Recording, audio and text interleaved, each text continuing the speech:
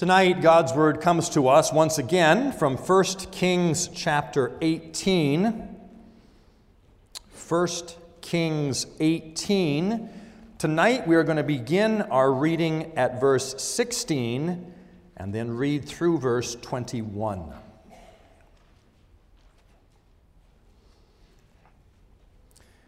First Kings chapter 18, beginning at verse 16.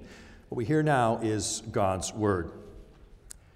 So Obadiah went to meet Ahab and told him, and Ahab went to meet Elijah.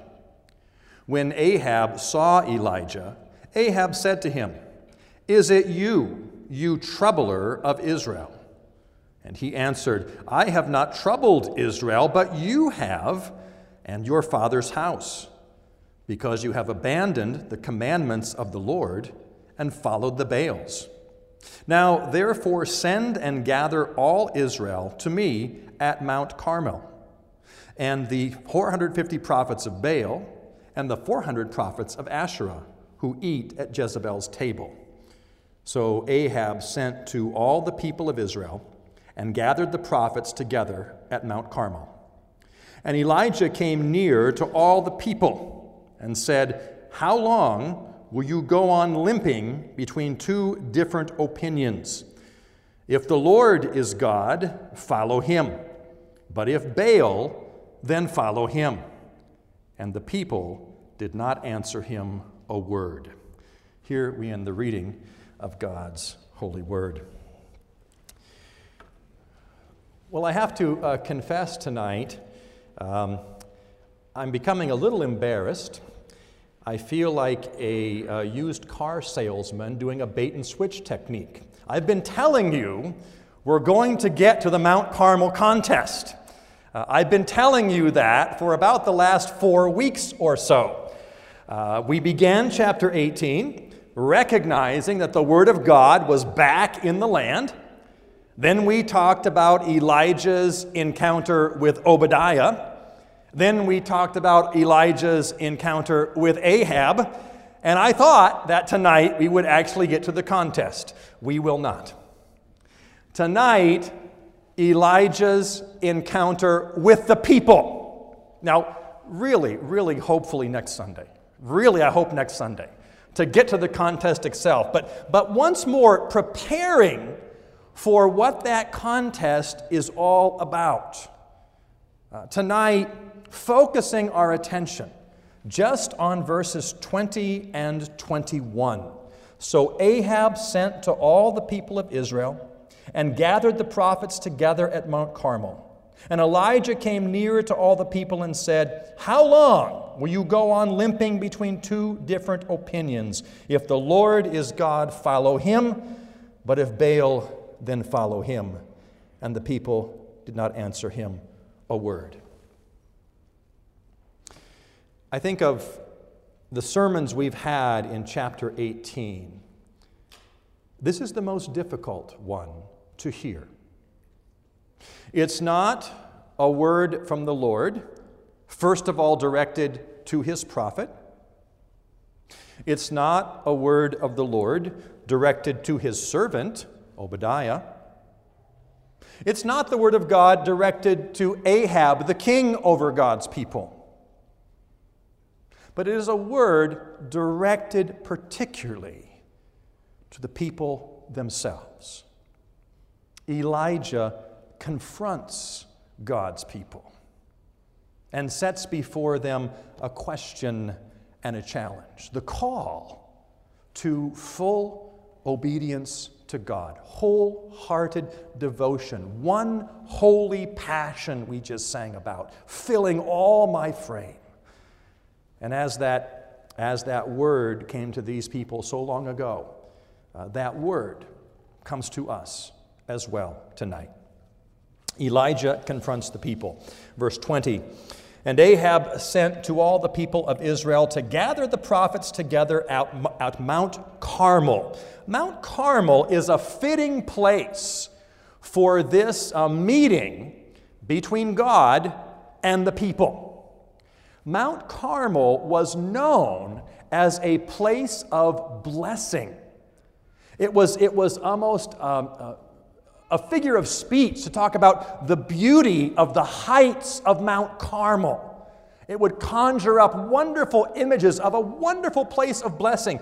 We might conjure up the image today of beauty and talk about the beaches of Tahiti. Now, I haven't been to Tahiti, but I've seen pictures. And we get this beautiful picture of wonderful relaxation and a beautiful place to be. That was what they heard when they heard, "Go to the heights of Mount Carmel," a place of blessing for them.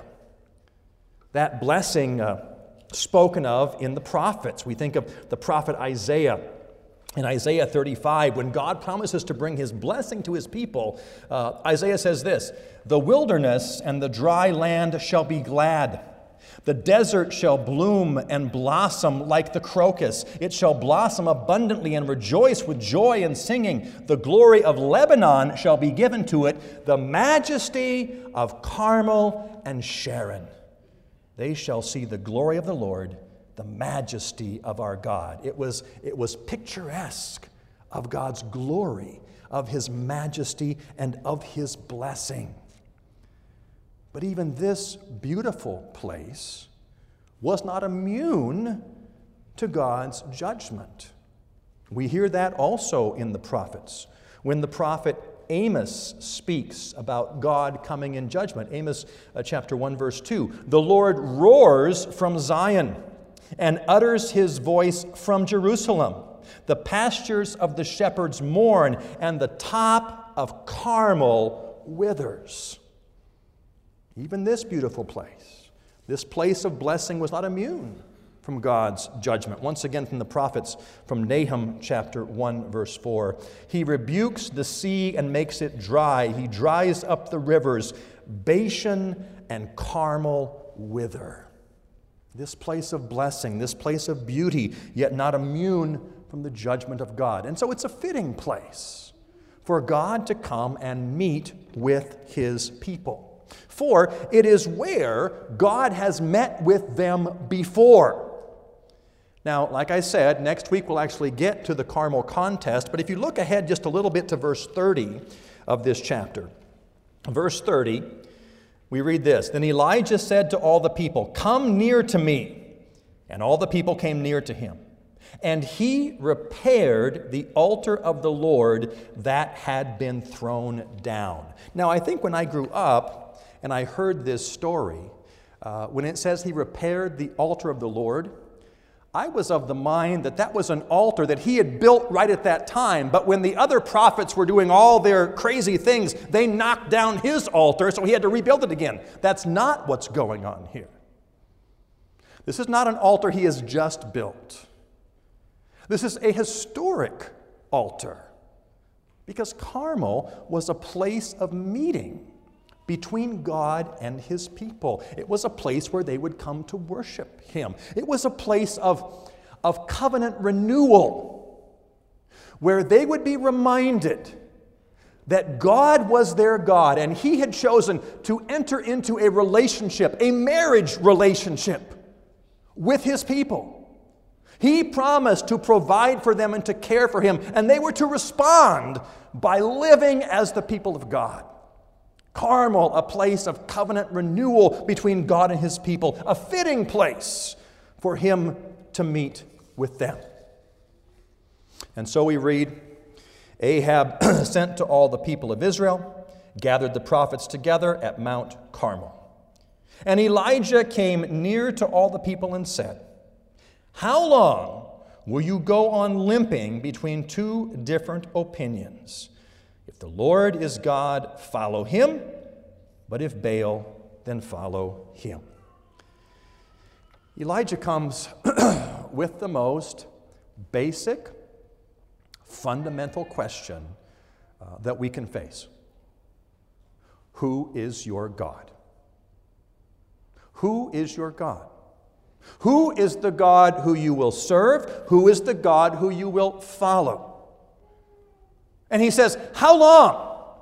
How long will you wait to recognize the difference between those two? How long will you go on limping between these two different opinions? It had been 3 years without rain, 3 years of God coming in judgment to bring his people to repentance, and they had not yet. The prophet says, how long is it going to take? When will you recognize your obligation, your commitment to the Lord must take first place in your life? How long will you go on this way? They will be called to react to this personal, powerful word of the Lord. We have seen God's word reacted to in this Elijah cycle already. Remember, the cycle is about the power of the word of God. We've seen in chapter 18 Obadiah's response to God's word. Obadiah responding in fear, not wanting to publicly declare his devotion to God, but then willing to obey when confronted. We've seen Ahab responding to the word of God, responding with stubbornness. In fact, charging Elijah, you're the one who is troubling Israel, and refusing to submit before God. Now Elijah comes to the people. How will they respond? Who is it they will worship? Who is it they will serve? As that question came before the people of Israel, that question comes, and we are faced with it today as well. And the question is personal. The question God comes to us with tonight is not, first of all, who will the elders serve? It's not, who will the ministers serve? It's not, who will your parents serve?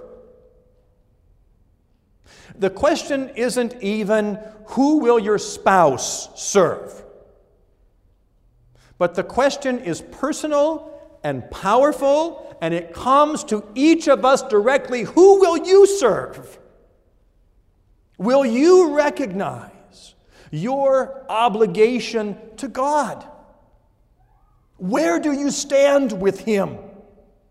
Will you follow Him? Will you give Him that wholehearted obedience and devotion? And it is a matter of the heart. This question comes and pierces them to their soul. How long? How long will you go on limping between these two opinions? The most fundamental, basic, personal question that comes from the Word of God. If Baal is God, then follow him. But if God, then follow him. He lays before them the two choices. And these two are mutually exclusive. You cannot serve both. They had tried. They had given lip service to worship of God, but had also, remember, Ahab brought in the worship of the Baals. He set up a temple and an altar in the capital in Samaria. He tried to have it both ways, serving God and serving Baal. But at this mountain where God would meet with His people, where they would sacrifice on the altar, it was a reminder of the covenant. Again, like a marriage, God married Israel, His bride. And marriage is an exclusive covenant. It's an exclusive obligation. There are to be no others who enter into that relationship. God comes as that husband to His bride, Israel. But even as He comes, this is an expression of His ongoing love and mercy to them, an expression of His grace. He calls them and reminds them of their obligation. I am your God. I am the God who loves you.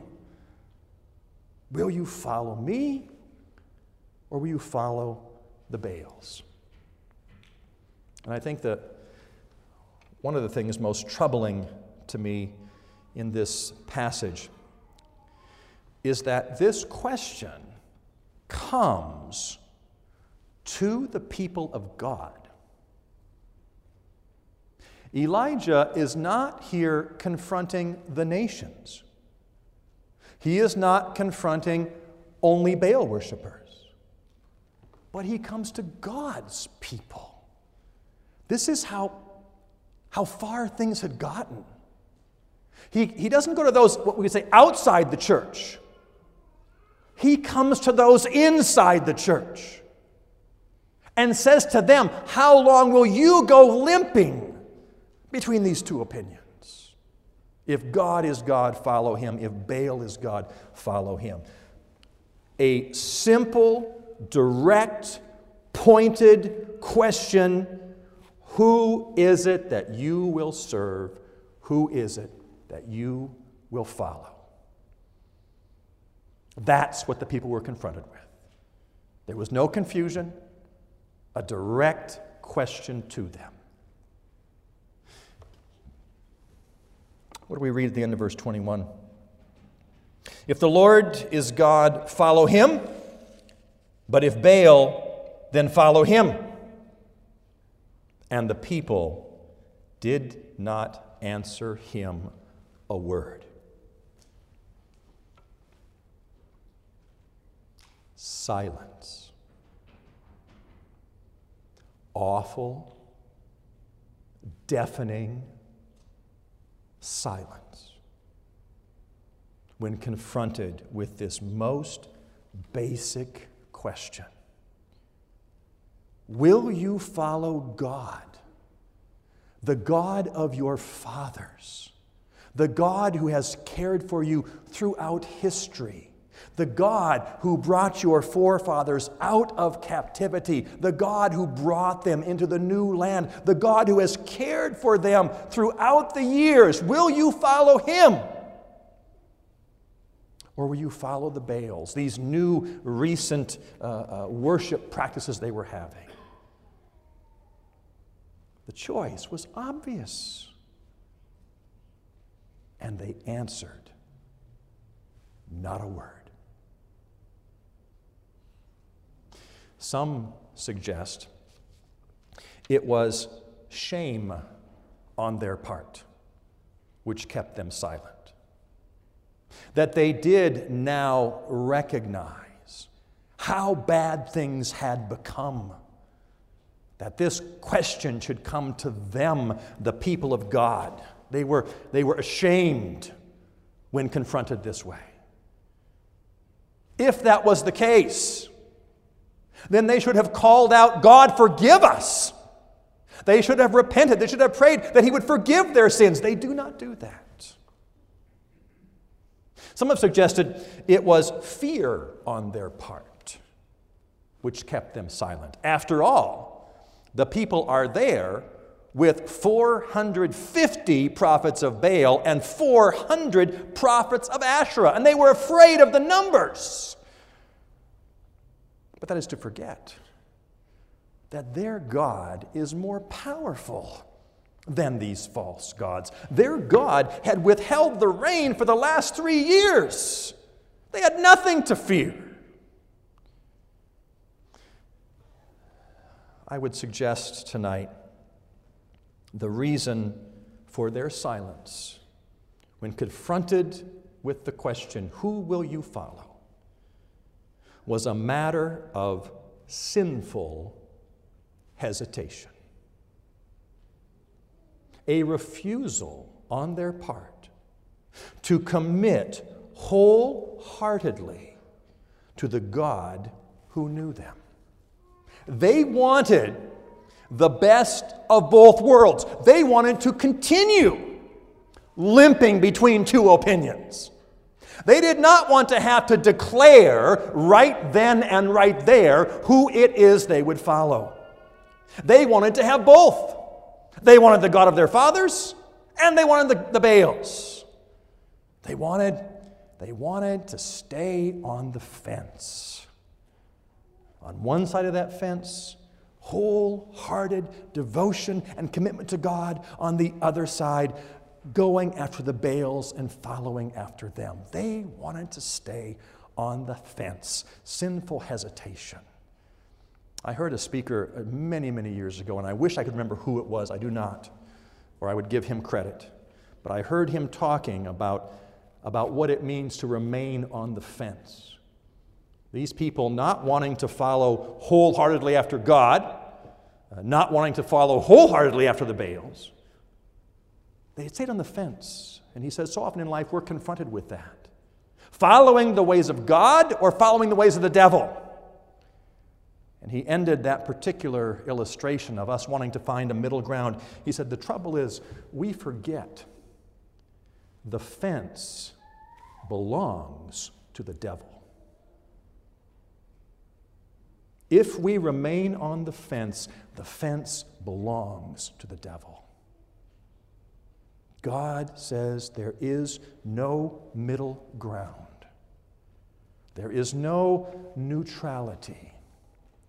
Either we commit heart and soul and mind and strength to following after Him, or we commit to the Baals or try to have both, which is just as bad. How long? How long will we try to live with one foot in the church and one foot in the world? How long will we try to go limping between two opinions? God calls us once again tonight to a wholehearted commitment to Him. And when we answer that call, that will be reflected in the way that we live. You will know what the answer is when you look at our families, when you look at how we do our work, when we look at how we educate our children, when we look at what we do for recreation time. All of those will reflect the answer to the question, who will you follow, who will you serve? When the people were confronted, they responded with silence. Their silence would lead to judgment. But silence on the mountain. Silence on the mountain points us forward to another confrontation that took place on another mountain. Not Mount Carmel in Israel, but a confrontation on Mount Calvary, where Jesus would be hanging on the cross, bearing the sins of the world, and He would cry out, my God, why have you forsaken me?" And the response would be deafening silence. He would hang there in agony while the Father closed His ears to the words of His Son. On Carmel, the silence would lead to judgment. On Calvary, the silence leads to our blessing. Jesus Christ condemned. Jesus Christ killed. God the Father remaining silent, that His Son might perfectly fulfill the work of redemption. God responds in silence that we might have the blessing of knowing a Redeemer who has gone all the way to the end of the judgment on our behalf. He took the penalty. He took the punishment. And He calls us tonight not to remain silent, but to recognize His work. Recognize what He has done. Embrace Him as our Lord and Savior. If God is God, follow Him. I can tell you without reservation, God is God. He is the God who sits on the throne. He is the God who rules over all. His Son, Jesus Christ, is the one hope for humanity. And He calls us tonight to commit to following Him. When we reflect on what Jesus Christ has done for us, the extent of His suffering on our behalf, we cannot remain silent. God calls us to declare our devotion to Him. This is a matter of life and death. We cannot go on limping between two opinions. God has been patient. He has waited. And yet He comes to us tonight once again in His Word. How long? How long will you keep limping? If God is God, follow Him. If the Baals are God, then follow them. God calls us to recognize who He is, to recognize what He has done, no longer to remain silent, but with wholehearted devotion. Lord, You are God. And by Your grace and by Your Spirit, I will follow. That's how God confronts us tonight. Let's join together in prayer.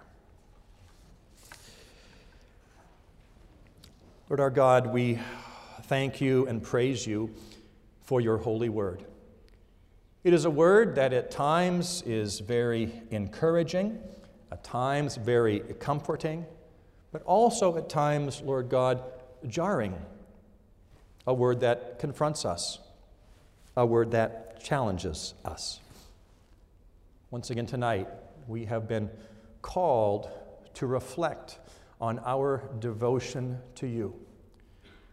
Lord God, if there are those here who are still limping between two opinions, may we recognize You have been patient, but Your patience will come to an end.